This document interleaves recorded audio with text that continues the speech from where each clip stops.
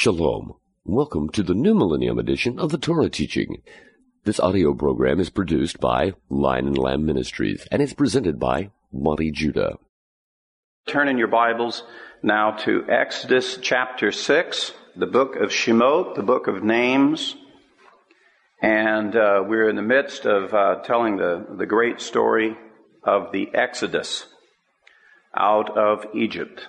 Beginning at Exodus chapter 6 and in verse 2, the words read, "And I appeared to Abraham." In the Hebrew, the portion is called Va'era, which means, "and I appeared." But before we kind of dive into that moment, let me just backtrack just a little to set the stage for the great contrast that God is getting ready to share with Moses. Last week, when we began the study of Moses, we talked about the testimony of Moses, the man.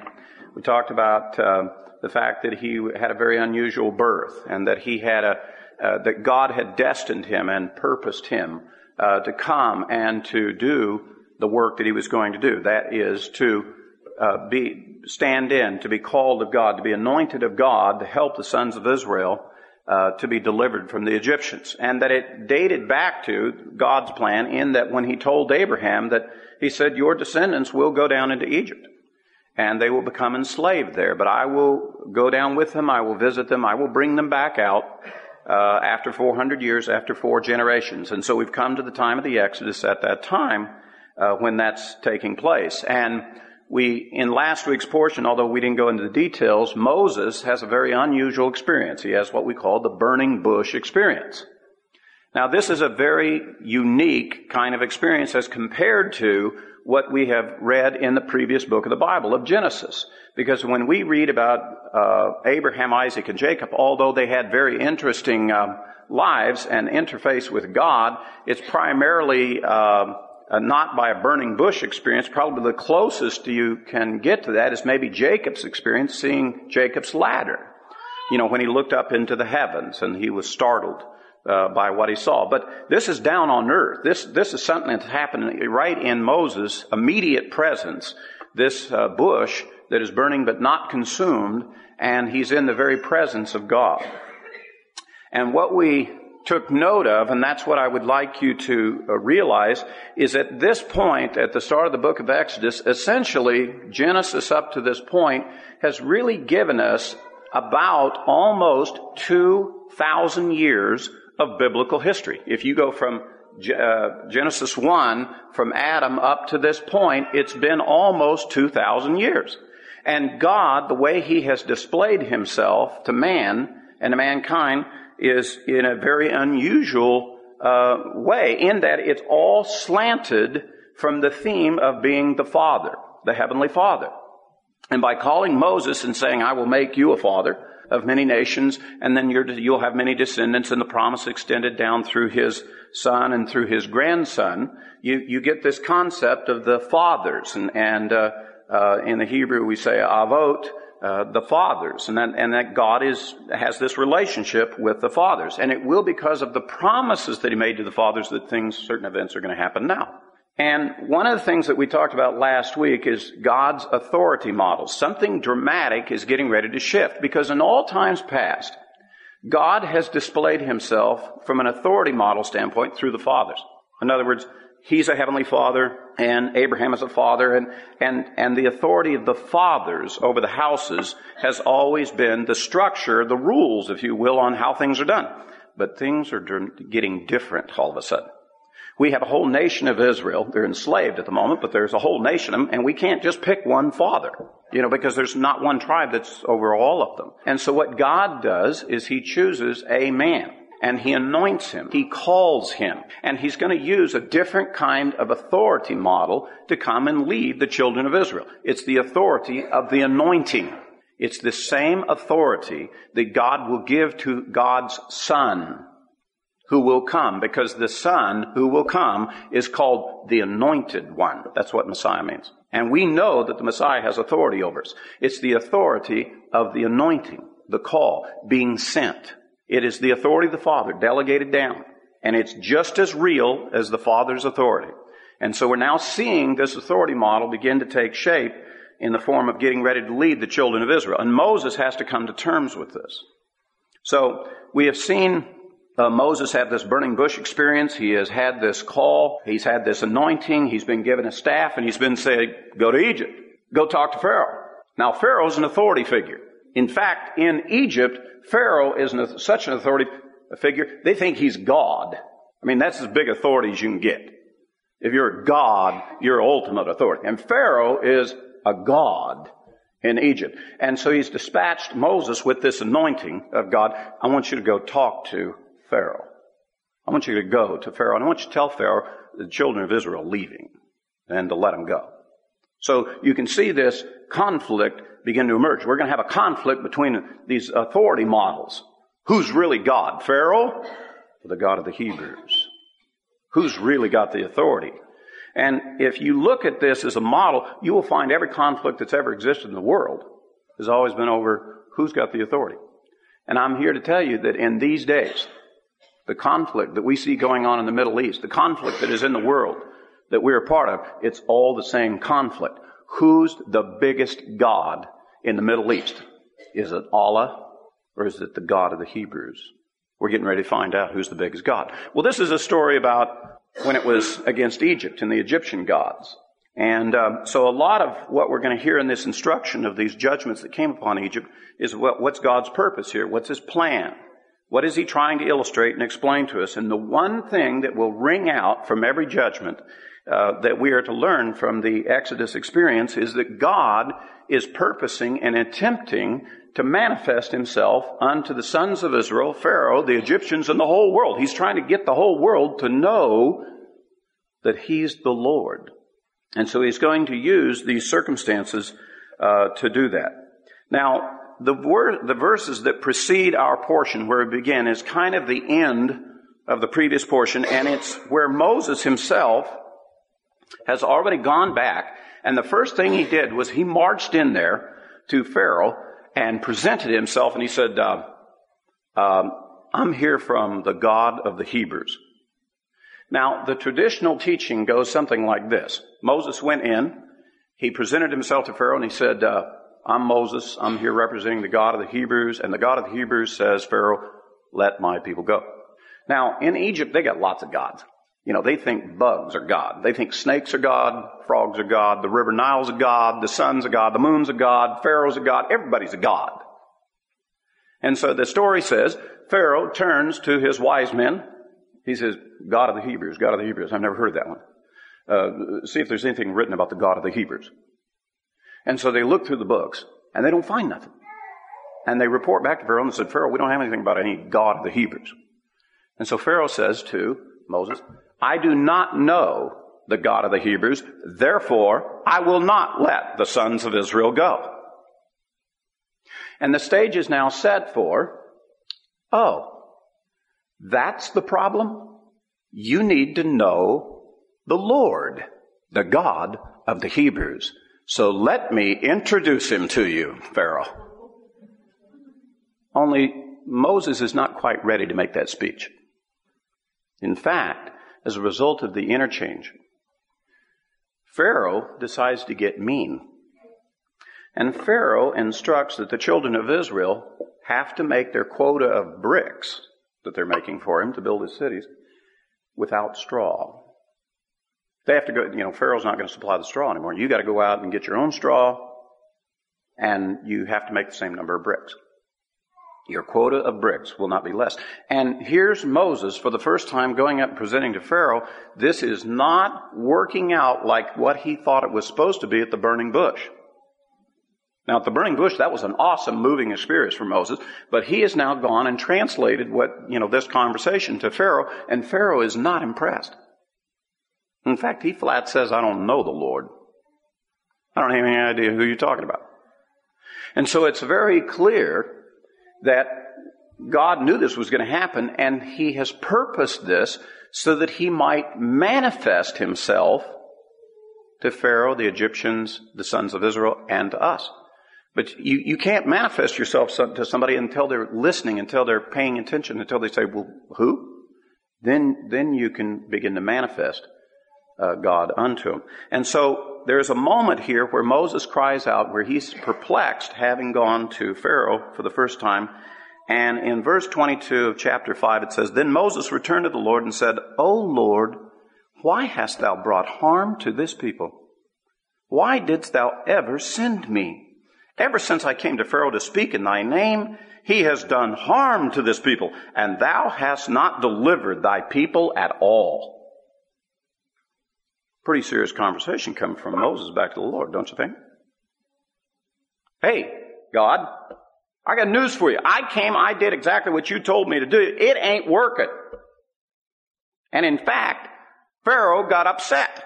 He says we're a bunch of lazy bums and we got to now make, our quota of bricks without any straw being supplied, man. Because if we're so busy and wanting to go out and worship you, then we got plenty of time to make more bricks. And by the way, if you recall, I haven't seen you deliver anybody yet. Now, some teachers, in fact, this is the majority of teachers, actually take a slant off of this and then proceed into chapter 6 by saying, well, you know what the problem was here? Moses didn't have enough faith. Moses didn't have enough faith. And so what God's going to have to do is he's going to have to kind of gently chastise it. He's going to have to correct him. And so he's going to make reference back to the fathers.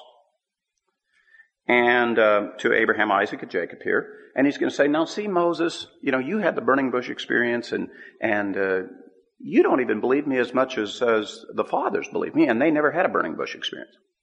And so he's going to make some kind of a comparison. And that's what most teachers do with this. I disagree with that. I don't think that's at all what this passage is trying to illustrate to us.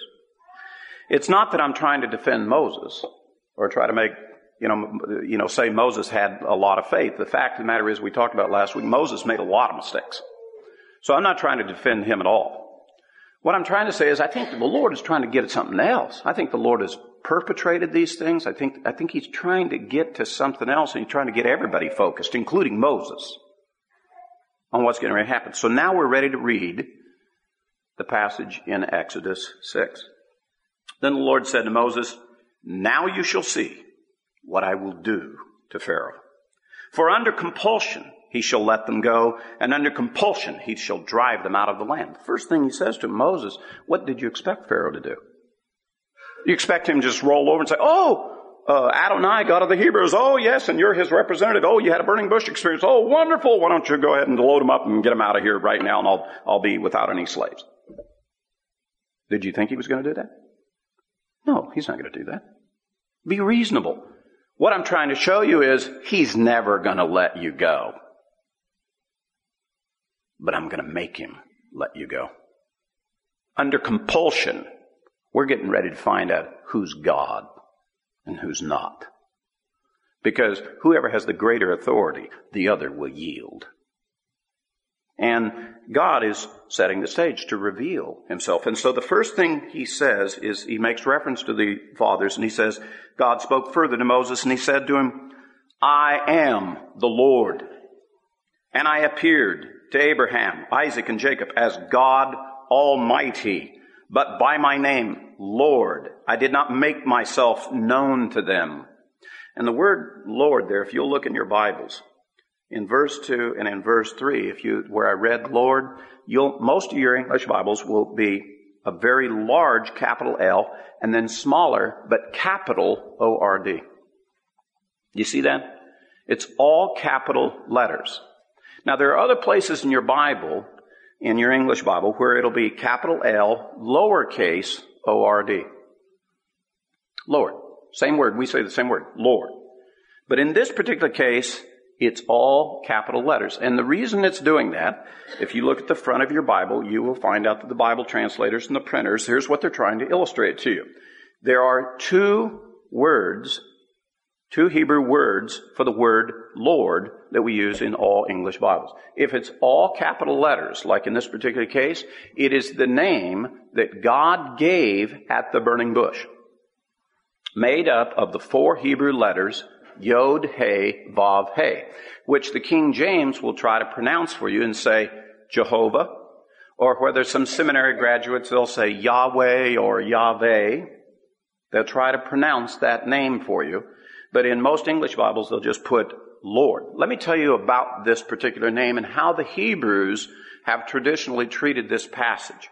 If we are in a session in which we have not gone before the Lord and honored God, like for example, this is Erev Shabbat. We've come and we have praised the Lord. We have humbled our hearts. We have said the Shema. We have definitely recognized this is the assembly of the Lord.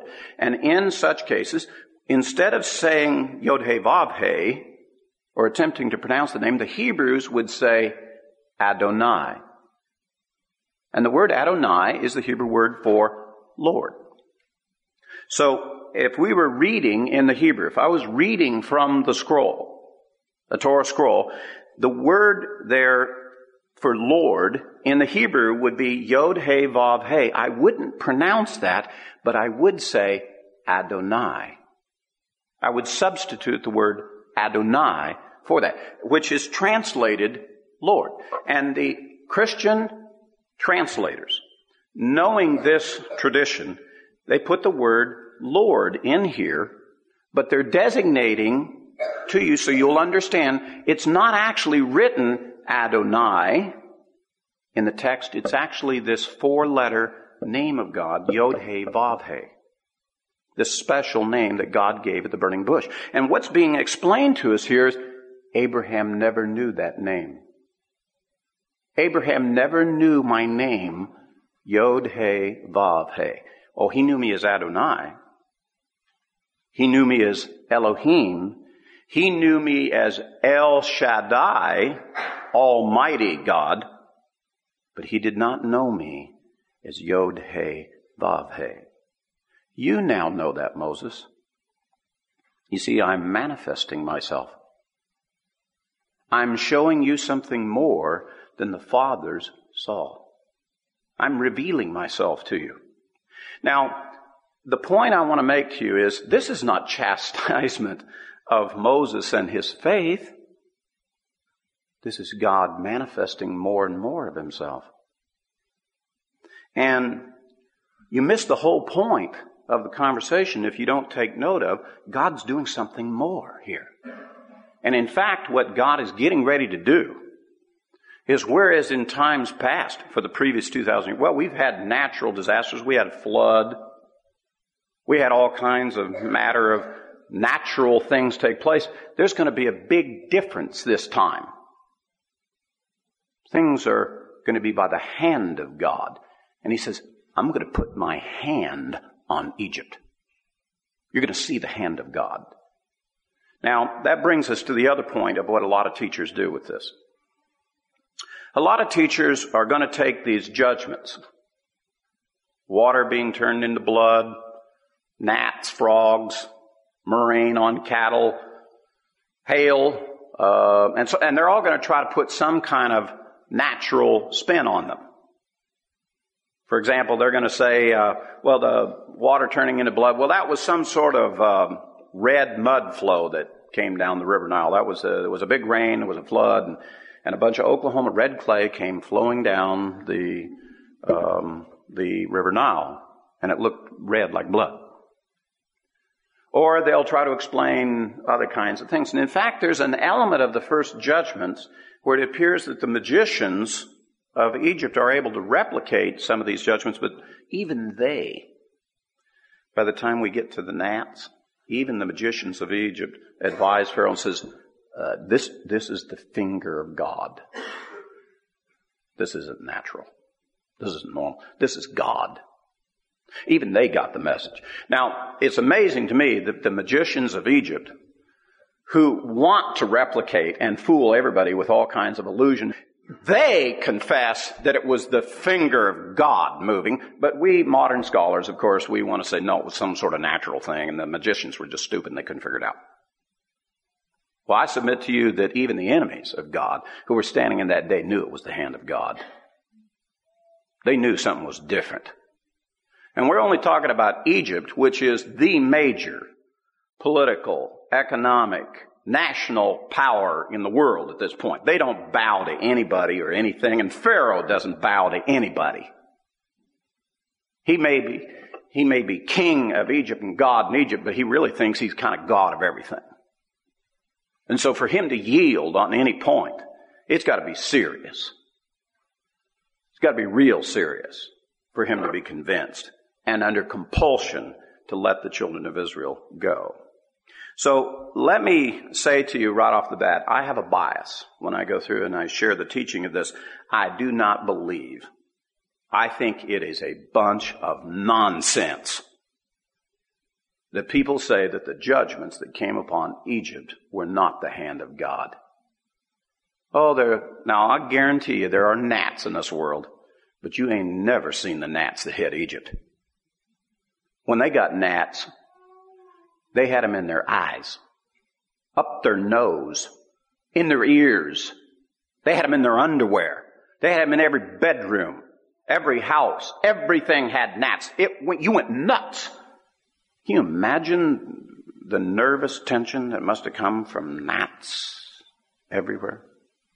That's when the magician said, this is clearly the finger of God. This is God's little pinky playing with us. This is God. This ain't normal. This ain't never happened. Now, gnats are a very explainable thing, but not like these gnats. And frogs and other things, these judgments that we're going to see, they're very explainable things when you have a few of them, but not like what Egypt got. Not at anything like what Egypt got. They knew. And the reason it really penetrated them is, this is the other observation that people don't get from this story, is every one of those judgments was a god of Egypt being judged. First one was a snake, the cobra. And when Moses walked in there with his staff ate their snakes. That ain't God. I'm God. I'm bigger than that God. And then the river Nile. I'm going to make your river Nile go away. You won't be able to use it for 7 days. It ain't God. I'm God. And he systematically goes through every one of their gods and whacks them, proving who's God and who's not. So I think it was very specific in its witness and testimony. And had you been there, you would have clearly agreed with Moses' rendition that the Lord surely delivered us with an outstretched arm and a mighty and powerful hand. There wouldn't be any doubt about it. In fact, God specifically says to Moses, that's what I'm going to be doing. He tells him in advance. He said, we're going to demonstrate the authority of God by me calling you, anointing you, and then you're going to go and you're going to make these announcements and I'm going to do it. So that they'll know me. They'll know the Lord. So one of the things that we want to do right off the bat as we begin our study of this is to understand that God is trying to manifest himself to them. And if we fail in our study of the Exodus not to see that purpose and to answer that question, in other words, did we see God manifested to us, then we've missed the whole point of what the story is. It's going to be kind of a fanciful story, and then you're going to be listening to a lot of other teachers talk about nonsensical things. Because the issue is God is manifesting himself to us. Now, and he emphasizes to Moses, right here in this opening passage, when I showed up to Abraham, what Abraham understood me to be was a creator. He understood me to be a judge. I had judged the whole world by water. He understood me to be a father type and a friend to Abraham. He understood me to be a covenant maker and a covenant keeper. He understood me to be a God of blessing. And all of those things are wrapped up in what we understand to be Elohim, Adonai, and El Shaddai, Almighty God. When we say Almighty God, we're talking about all of those things. And the theme, clearly, is his role, God's role, as a father, a heavenly father to us. But as I said to you, we're getting ready to see a change. The change that's taking place is through the life of Moses, his call and his anointing, in which that Moses is now going to come forth in the manner of a prophet. a teacher, like unto a priest. In fact, his brother, Aaron, will become high priest of Israel. And Aaron is going to be called right along with Moses to come and do this service. By the mouth of two witnesses, they go and speak to Pharaoh, and he charges both of them. And so it's the work of a priest. If you will, an emissary, an ambassador of God, a intermediary between God. By the way, all of this is the model, the picture of the Son of God. This is the authority of the Son, who's been sent, called, anointed by the Father to come and to do this work. And as I said, God compares his relationship to Abraham, but he says something new is now taking place. And the thing that he really emphasizes is this different name. This Yod-Heh-Vav-Heh name. Now, I'm not going to go into a great detailed teaching with you tonight, but let me just remind you of a couple of simple things. One of the things that the Hebrews have done is that they know that every letter in the Hebrew alphabet has its own teaching. In fact, as the language was being formed, ancient Hebrew came out of a form of hieroglyphic. In other words, there were little figures and illustrations, and each letter originates. You can get a standard Bible dictionary, you can go into the Hebrew language, and it'll show you all the way dated back to the original symbols, all the way through the Aramaic and of the ancient language. And like all languages that have been formed, ancient languages, they're little pictures. And so Yod-Heh-Vav-Heh carries with it a certain understanding for each letter. In the case of the letter Yod, Yod is like Yod. This is a Yod. It looks like a hand. A hand. And so we know the letter Yod means something about the hand. We know that it's going to be by the hand of God that the children of Israel are going to be delivered. Not by a sword. Pharaoh's not going to let them go. Not by Moses. Not by an army. But by the hand of God. So he's manifesting himself. It's going to be by my hand.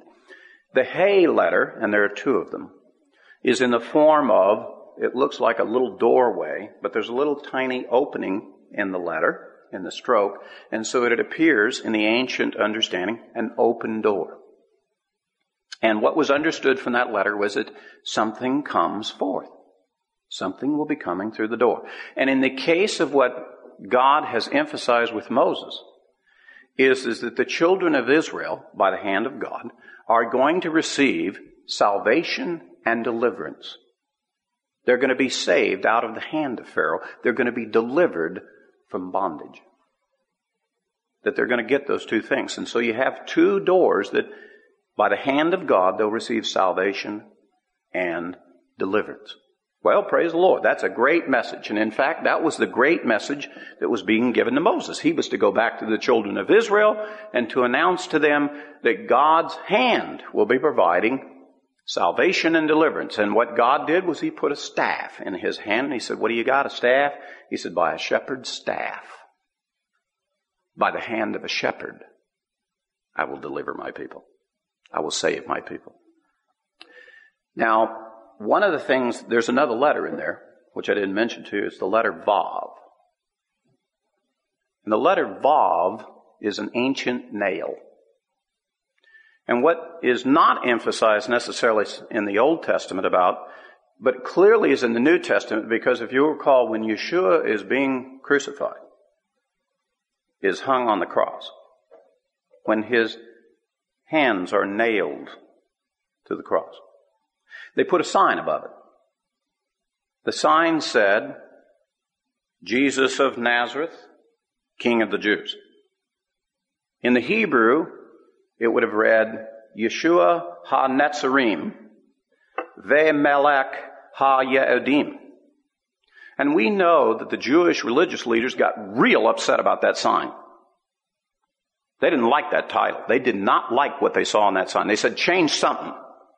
And the reason is because the first letter of those four Hebrew words begins with Yod, He, Vav, He. And Yeshua had said, when the Son of Man is lifted up, like Moses' staff was lifted up, you will see the I am God. You will see salvation and deliverance come by the nailed hand of God, which is what Yod-He Vav-He means. So what is happening here with Moses and the children of Israel is really a precursor to something greater that's going to take place. When the Son of God, when the real anointed one comes, you can see the pattern right from the beginning, building and being set the stage. But the children of Israel are now in this dilemma. They're under the hand of Pharaoh.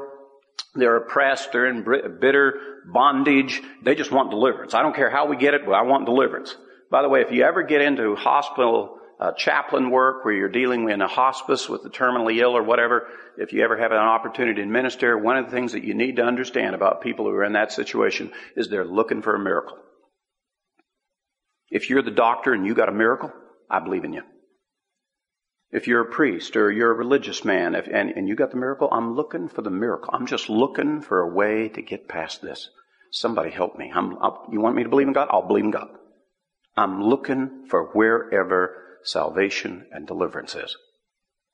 And when people are in that situation, they're looking. But the one thing they got to see the real thing. No false illusions. The real thing. And that's the way you could describe the children of Israel. They are in an impossible situation. They are doomed to slavery forever unless God brings them out. Because Pharaoh's too big, too strong. The Egyptians are too mighty. And he has oppressed them. There's no way for them to come out. So they're looking for the miracle. So you have the greatest contrast possible here at this point. And God understands that. He says, I've heard the cry of the people. I've seen the oppression. He said, now I will manifest me. I will manifest God to them so that they'll know the Lord, so that they'll get it. Now that's the whole purpose, and that's what we should be determining. If we were to fast forward now from that story, let's say that we can accept that story. We recognize that what God did for the first 2,000 years was through the fathers, now through the second 2,000 years through the sons, and we see it's all about the Son of God. In fact, that 2,000 years after this event, we're going to have the Son of God show up. At the end, 2,000 years after the Exodus, we're going to have the Son of God show up to repeat these same things that Moses had been saying. And so we can say, well, the first 2,000 years it was God revealing himself as the Father. Obviously, in the next 2,000 years, God's revealing himself as the Son, the Anointed One. And in this 2,000 years, every one of you have gone around saying, well, the Spirit of the Lord led me to... And we all know that the Spirit of God has been made manifest to us. So in the course of the last 6,000 years, we have seen God manifest himself to us as a Father, as a Son, and as the Holy Spirit. And on top of that, he's given us instruction and said, I am the Lord your God, and the Lord is a unified one. And that's what we said when we stood here this evening. And we said the Shema. We made confession with our mouth, and we said, Hear, O Israel, the Lord our God, the Lord is a unified one. He is Father, he is Son, he is Holy Spirit. And I would remind you, for all those that are struggling with that, Elohim, God, is masculine gender plural. We should say gods. We say God. We say Adonai, Lord, masculine gender plural. We should say lords. We say Lord. Every name for God is plural. Every description of God is plural. Yet we know he's one. Echad. He's a unified one. And God is trying to manifest himself. And trying to show himself. And he's beginning here and he's saying, Moses, I'm going to show you something different. Something that your fathers didn't see before. I'm going to show you something. I'm going to show God to you. So that you'll know me. Now, Moses has got a little bit of a problem with this call. Because he before I get to that question, I want to show you how God specifically, emphatically points this out to us. If you would look in there in Exodus chapter 6, what he says immediately after that, and he says, verse 6, "Say therefore to the sons of Israel, I am the Lord. I will bring you out from under the burdens of the Egyptians. I will deliver you from their bondage. I will also redeem you with an outstretched arm and with great judgments. And I will take you for my people, and I will be your God, and you shall know that I am the Lord your God." God's purpose. And he says, I'm going to do 4 things. Anytime you see the number 4, 40, 400, 4,000, it's something about the Messiah. That's just a truth. That's a Torah truth. You can go to the bank, spiritual bank of heaven on that one, deposit that. It's about that. It's about the Messiah. As a result of this emphatic statement, and as a result of the remembrance that we will have that comes from this great event of the Exodus and what will be the judgments upon Egypt, we're going to have a holiday made by God. A day of remembrance made for us. It's called the Passover. The story will ultimately come to the point to where that the final judgment that will come upon Egypt, which is the death of the firstborn, that he will command Israel to take a yearling lamb, bring it into their house on the 10th of Nisan, keep it there for 4 days, slay it on the eve of the 14th, roast it by fire, eat it in haste, eat it with bitter herbs and unleavened bread, because we're leaving Egypt. That's it. Enough is enough. We're out of here. And as a result, we have this great event called the Passover. Next week we'll specifically address it. But as a result of this emphatic statement made here in Exodus 6, the Hebrews traditionally, and this goes back to the earliest dates of the remembrance of keeping the Sabbath, or keeping the Passover rather, we do so by drinking 4 cups. And it's from this statement of what God said. I will bring you out, I will deliver you, I will redeem you, and I will take you. And so we teach the Passover to our children and to each generation, reminding them of this is God's emphatic statement of what he was going to do. This is how he would save us. This is how he would deliver us, by drinking 4 cups in the Passover. The first cup we call the cup of sanctification, being brought out, being separated. The second is called the cup of instruction, where we specifically are seeing the great judgment. We tell the story of the judgments, how God said he would deliver us. He would deliver us by great judgments. And then we say we have the cup of redemption, because he said, I will redeem you. I will purchase you out of slavery. I will pay the price for you. So we have the cup of redemption. And then finally we drink a cup of praise. I will take you. Literally what it means is I'll marry you. I will take you to be, I will marry you. I will make covenant. And we drink the cup of praise to God's future kingdom, when we will live with the Lord. And so those 4 cups have become the symbol of God's testimony to us, dating back to that point. We eat the Passover, we call it the Feast of Unleavened Bread, and for 7 days we eat unleavened bread, just like our ancestors ate for 7 days. They didn't have time to let the bread rise, so in the case of escaping and being delivered from the hand of the Egyptians, that 7 days that they left, before they crossed the Red Sea, we eat unleavened bread for 7 days to remember this great deliverance, this great redemption that God gave to us, our ancestors.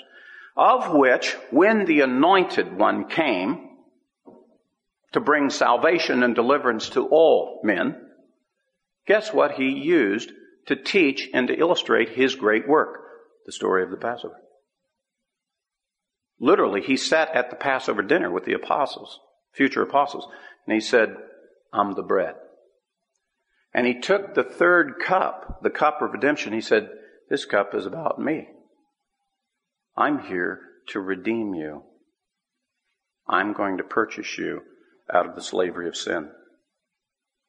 And so we can see the pattern.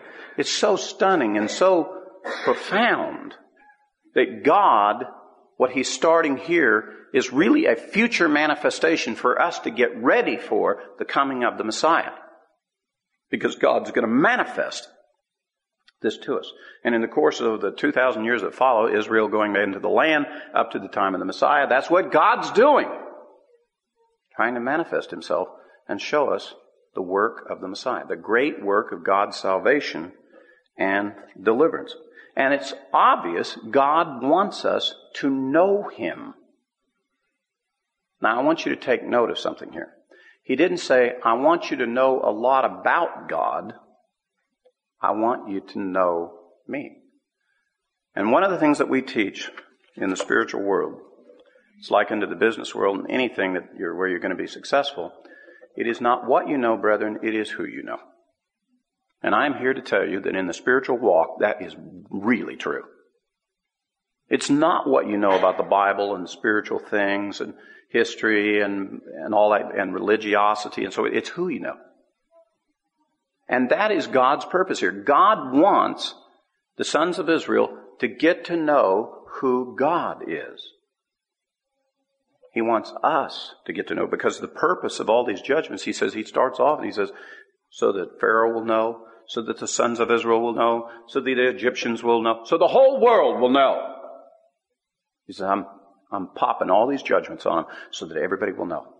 Everybody will get it and understand. But Moses is perplexed at this point. I mean, sounds like a great plan. However, it's me, God. Remember, it's me, Moses.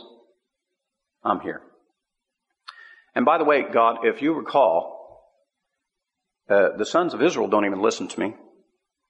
So how did you expect Pharaoh to listen to me? I mean, the good guys don't even listen to me. So what makes you think the bad guys are going to listen to me? And so he poses a rather, I think, reasonable question. And I think that any man who's going to go and be, quote, called, anointed, be sent of God, he ought to do a double take on that and say, but what authority are you going out to do this? On your good looks? Your wisdom? Your knowledge? Forget it. Nobody's going to listen to you. Not even the brethren will listen to you. One of the first things that we got to do is we got to get Moses squared away here with the Lord. There's got to come a point where Moses knows the Lord and the Lord knows Moses, such that he's able to do the work of God. And I am here to tell you, brethren, if you do not know the Lord the way that Moses needs to get to know the Lord, you're not going to be able to accomplish anything in the kingdom. If you're going to go and try to use the authority of God, to accomplish it, you better get the real authority of God. Because if you try to go out and do something on your authority, I guarantee you'll last a couple of weeks, couple of months, maybe a couple of years, and then you'll run out of strength, and there's nothing left of you. And besides that, God's so big, he don't need you to do any favors for him. I mean, you need God. God don't need you. So if you're going to do the work of God, maybe you might want to get checked into his system. And let's do what God wants to do instead of what we want to do for God. And that was part of what Moses' problem was. You remember Moses back 40 years earlier slew an Egyptian man. He thought he was supposed to be the deliverer of Israel. He thought 40 years earlier he was supposed to lead the children of Israel out. He already learned that lesson. He killed that Egyptian. And the sons of Israel turned around the next day and said to him, who made you judge and prince over us? Well, I don't know. I just kind of thought it was a good idea. And he ended up running off as a coward. Now it's 40 years later, and now Moses is trying to get it right. This is how we're going to serve. I want you to follow along as Moses asks this question, how God answers him. And in chapter 6, and beginning at verse 9. So Moses spoke thus to the sons of Israel. They did not listen to Moses on account of their despondency and cruel bondage. Now the Lord spoke to Moses, saying, go tell Pharaoh, king of Egypt, to let the sons of Israel go out of his land. But Moses spoke before the Lord, saying, behold, the sons of Israel have not listened to me. How then will Pharaoh listen to me? And then he adds this also, and he says, besides that, I don't talk too good. I'm of unskilled speech. Even if I was trying to do it on my own, God, I have a confession to make. I'm not very good at this. Well, to a certain extent, I think that's important to know. I think that's important to know.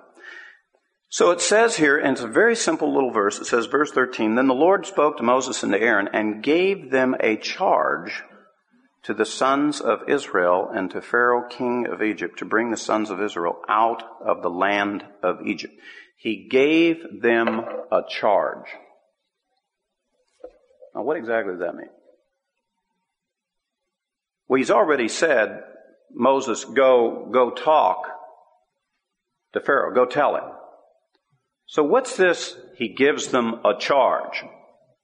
Now, I want you to conjure up within your imagination for a little bit. The word charge to us can also carry in our language, like an electrical jolt. A charge. If you got, you stuck your finger over there and lights off, you get your attention. In effect, that's what happened. That's when Moses and Aaron both got their anointing. This is when they got it. Up to this point, it's all been a good idea. It's been kind of an interesting idea. Yeah, I'd like to cooperate with you, God, so forth. Now we have some authority from God. And in fact, if you do a word study and you go back in, it says when he said he gave him a charge, he said he gave him the authority to issue a command of God. And he said, so when you go up to Pharaoh, you're not going to go up, Moses, and ask Pharaoh to let the people go. You're going to tell him. You're going to tell him from me. You're going to tell Pharaoh, Pharaoh, Adonai, God of the Hebrews, says, let the people go. And he says, and you will be the message because I'm going to make him do it. Now, one of the most fundamental things that I think that we got to get out of this, if this is a lesson about the Messiah, this is a lesson about the Anointed One, that's one of the most profound things that we need to come away from this with. Do not be fooled by the Messiah coming and like a lamb willing to be silent and be slaughtered and thinking that he fails to have the authority of his Father to do things. Even the Messiah himself corrected Peter on the night he was arrested. When Peter wanted to do the Moses thing, pull his sword out and whack on another Egyptian here. And the Lord said to Moses, put the sword away. Those that pick up the sword will die by the sword. Don't you understand, Peter, that I have the authority from my Father? If I wanted to have legions of angels come to my aid right now, I could call on them. By the way, a legion is somewhere between 6,000 and 12,000. He said, I can call multiple units of angels numbering 6,000 to 12,000 each are at my command. If I speak it, they're dead. He said, we're doing this so that the prophecies will be fulfilled, so that redemption will come to Israel. Do not be fooled into thinking that the Messiah does not have the authority of Almighty God. He does. In fact, he is Almighty God.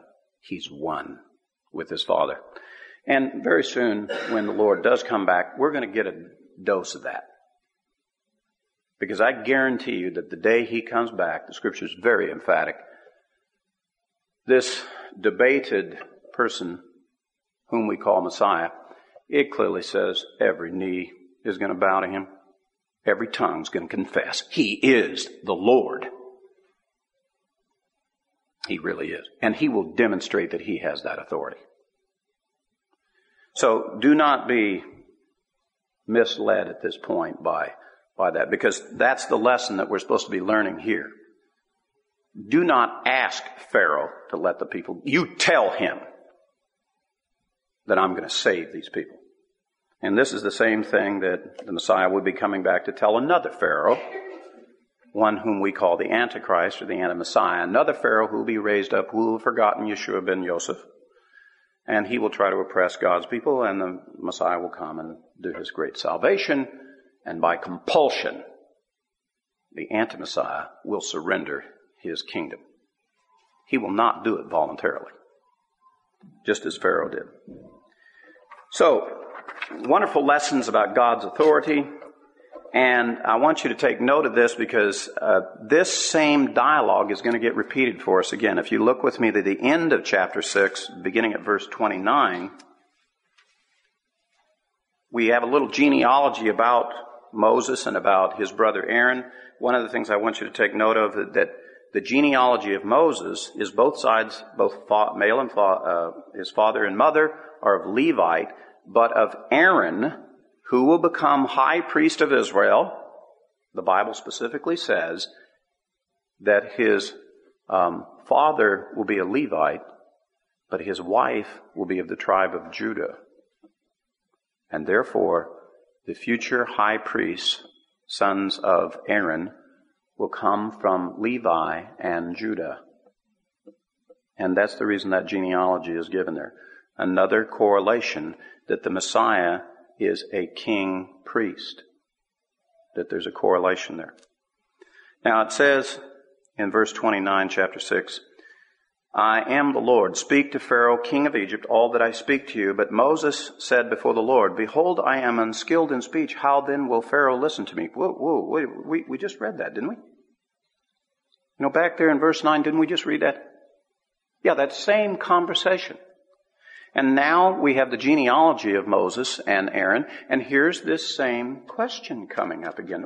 Did Moses not listen or pay attention before? What's going on here? Is the Bible being redundant?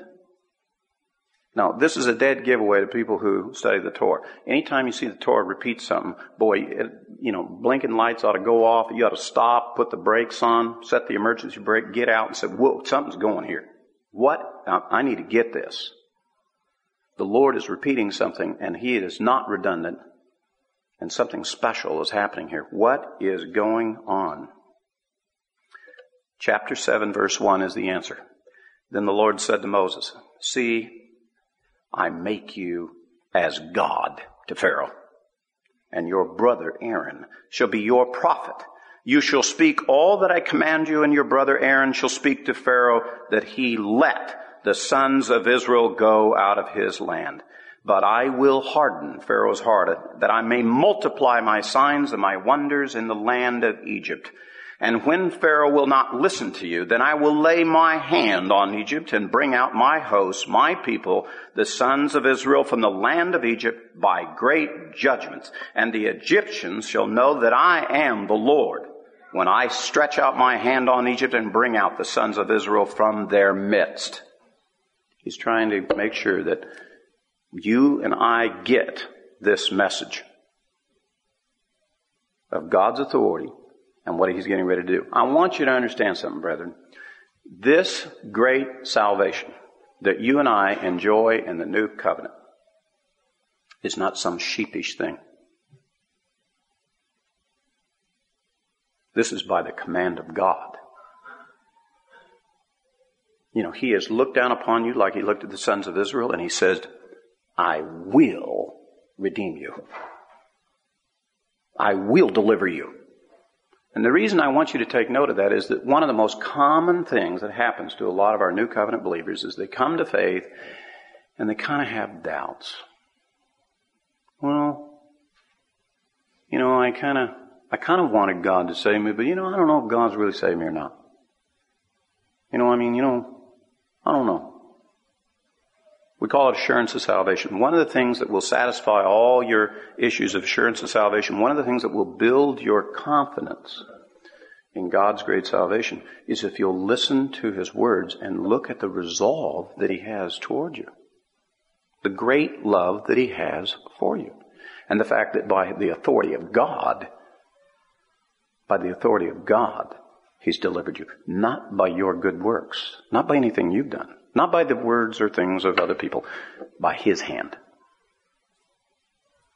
And do not misinterpret that outstretched arm on that cross as meaning that He capitulated. That's just the price He paid. I guarantee you, He had the authority to pull His hand right out of that nail and off that cross. And could have wiped them out. But He paid a price because He said, I will do it. And He did it. Therefore, this salvation that we've had is a great salvation. And anything that we see here of the great story of the Exodus, it should speak volumes to us. It's the same God. It's the same plan of salvation. And He has brought us out of the house of slavery of sin. He has delivered us. He has redeemed us. And we're going to be in His kingdom. That's His plan. And that's what's been manifested unto us and brought to us. Now, I'm not going to go into the detail of the judgments tonight. I wish I had more time, but the rest of this portion will take us through the first 7 judgments that have come upon. And the thing that I want you to take note of, and this is the part that I want you to get a picture of, is there's a lot more going on here than just meets the eye. If you've seen the 10 Commandments, if you've read these passages before, you know out of these 10 judgments that we had the judgment first of the water turned into blood, the judgment of frogs, gnats, swarms of insects, murrain on the cattle, boils, hail with fire, locusts, darkness, and then ultimately the death of the firstborn. But the one thing that Torah teachers will always try to point out to you, and I'm going to point out to you, is this is not just 10 judgments. This is 3 sets of 3 judgments with a final judgment. Because there's a clue given in each one of these judgments as they get ready to be announced, and it goes something like this. In Exodus chapter 7, and beginning at verse 14, this first judgment, Moses will be instructed to get up early in the morning and go down to the water. Go down to the river Nile. You'll meet Pharaoh down there. He'll be down there at the river Nile. And this is what I want you to say to him. I want you to tell him that you want Pharaoh to know the Lord. And the Lord wants Pharaoh to know him. And so when you do that judgment, when you take that staff and you cause the waters to turn into blood, we're going to do that judgment at the river Nile. The second judgment, he's told to specifically go into Pharaoh, into his palace. And so he goes into his palace and he pronounces the judgment of frogs. The third judgment is totally unannounced. He does not give any forewarning to Pharaoh whatsoever about the judgment of gnats. And what will follow is the fourth judgment will be at the river Nile, the fifth will be at the palace, the sixth will be unannounced. The seventh judgment will be at the river Nile, the eighth will be at the palace, and the ninth will be unannounced. There are 3 sets of 3s. There's a pattern.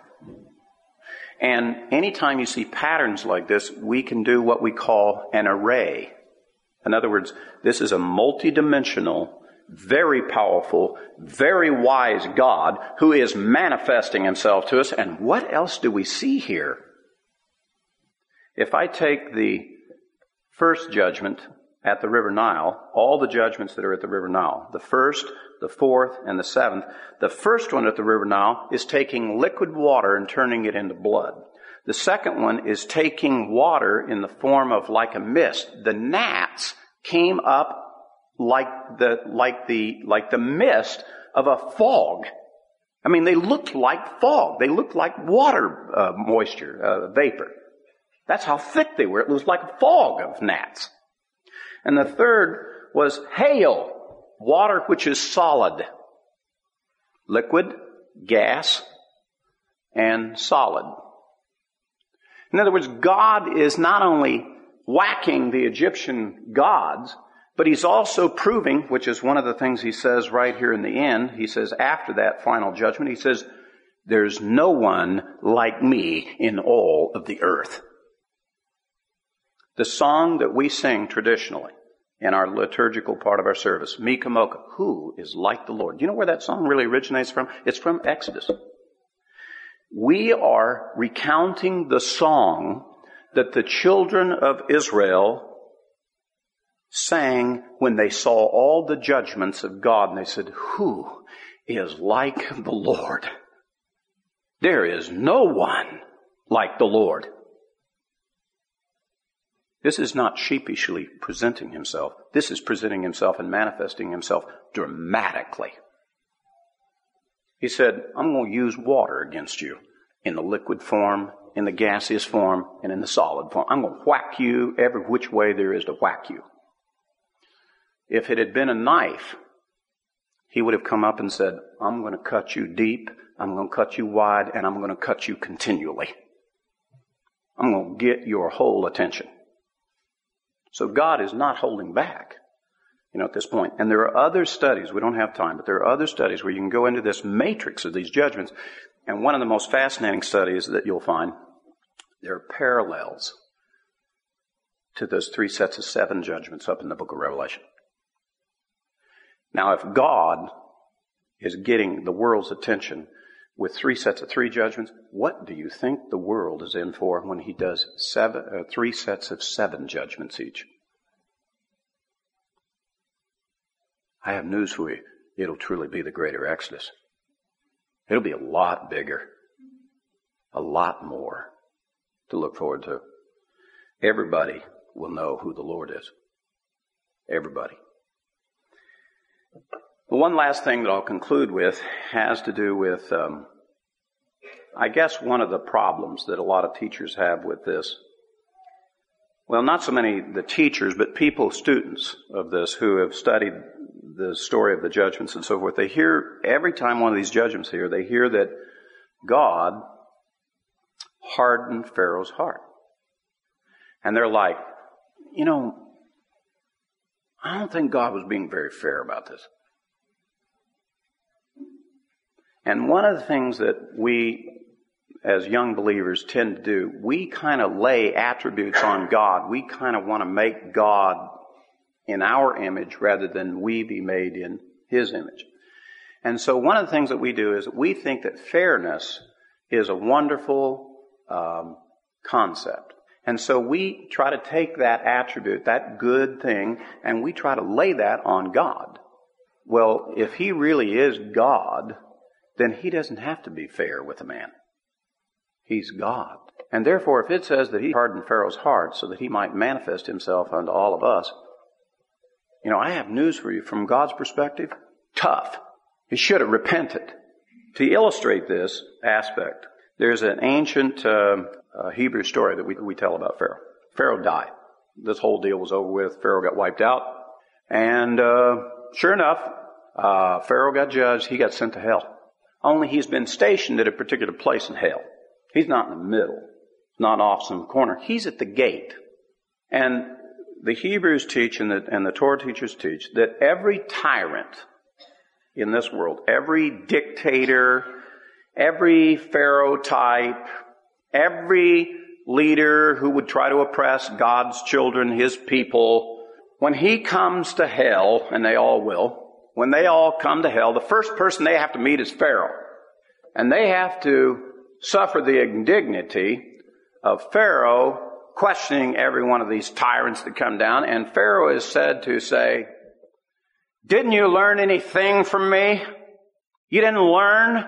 God used me as the example of all tyrants that under compulsion we will yield to the living God. We're not God. He's bigger than us. And we must submit. And so in a strange sort of way, Pharaoh is this lesson to us. And from the context of his heart being hardened, it should be a warning to everyone. Do not harden your heart against the Lord. You need to appeal to God's mercy and His kindness and His grace, and you need to deal with that part of God. Do not put God to the test of who's God. In fact, later on you'll hear in the Scripture where God says, do not test me. You'll lose. That issue's been decided. I'm not relenting on that one. And I think that's appropriate and necessary.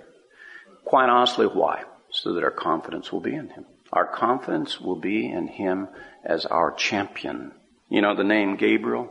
The Archangel Gabriel? You know what his name means? God is my champion.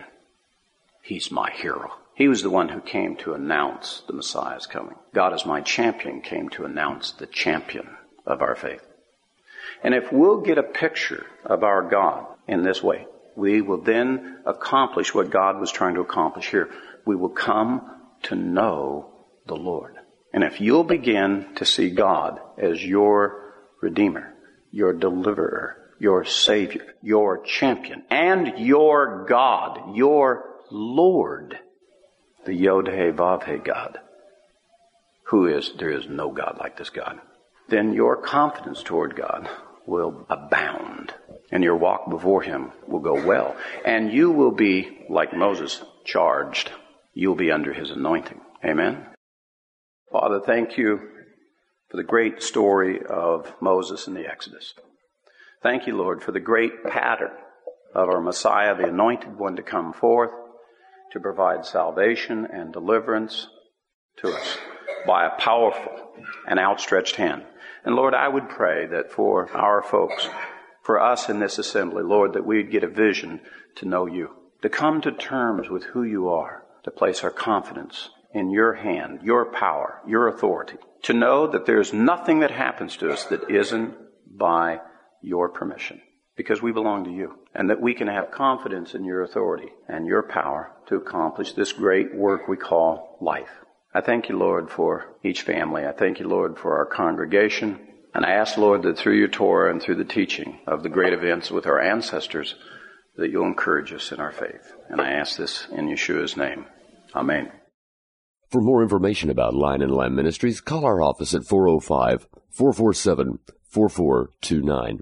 Our address is Post Office Box 720-968, Norman, Oklahoma 73070. Our web address is www.lionlamb.net. Thank you.